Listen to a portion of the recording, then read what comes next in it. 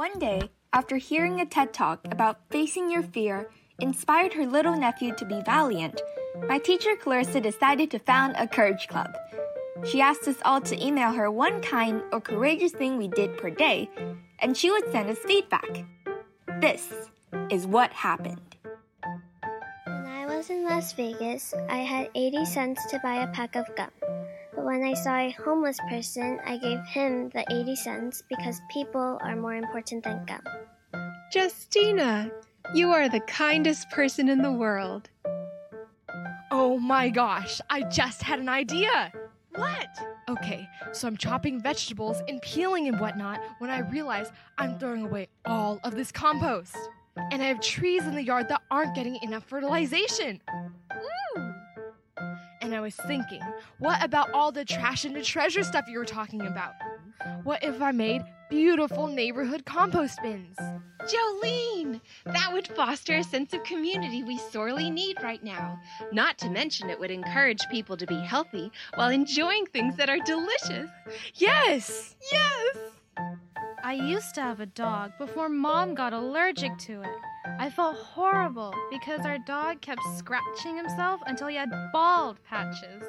Nothing worked until I fed him homemade dog food.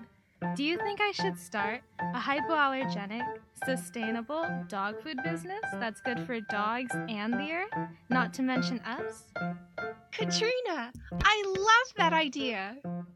I hope Mom doesn't mind, as this is really going to mess up her kitchen.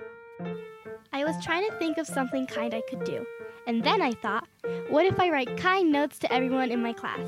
So today, I wrote 123 kind notes to my classmates and then tied them with beautiful blue ribbons. I chose blue ribbons because blue is the color that represents trust, loyalty, kindness, wisdom, and the heavens.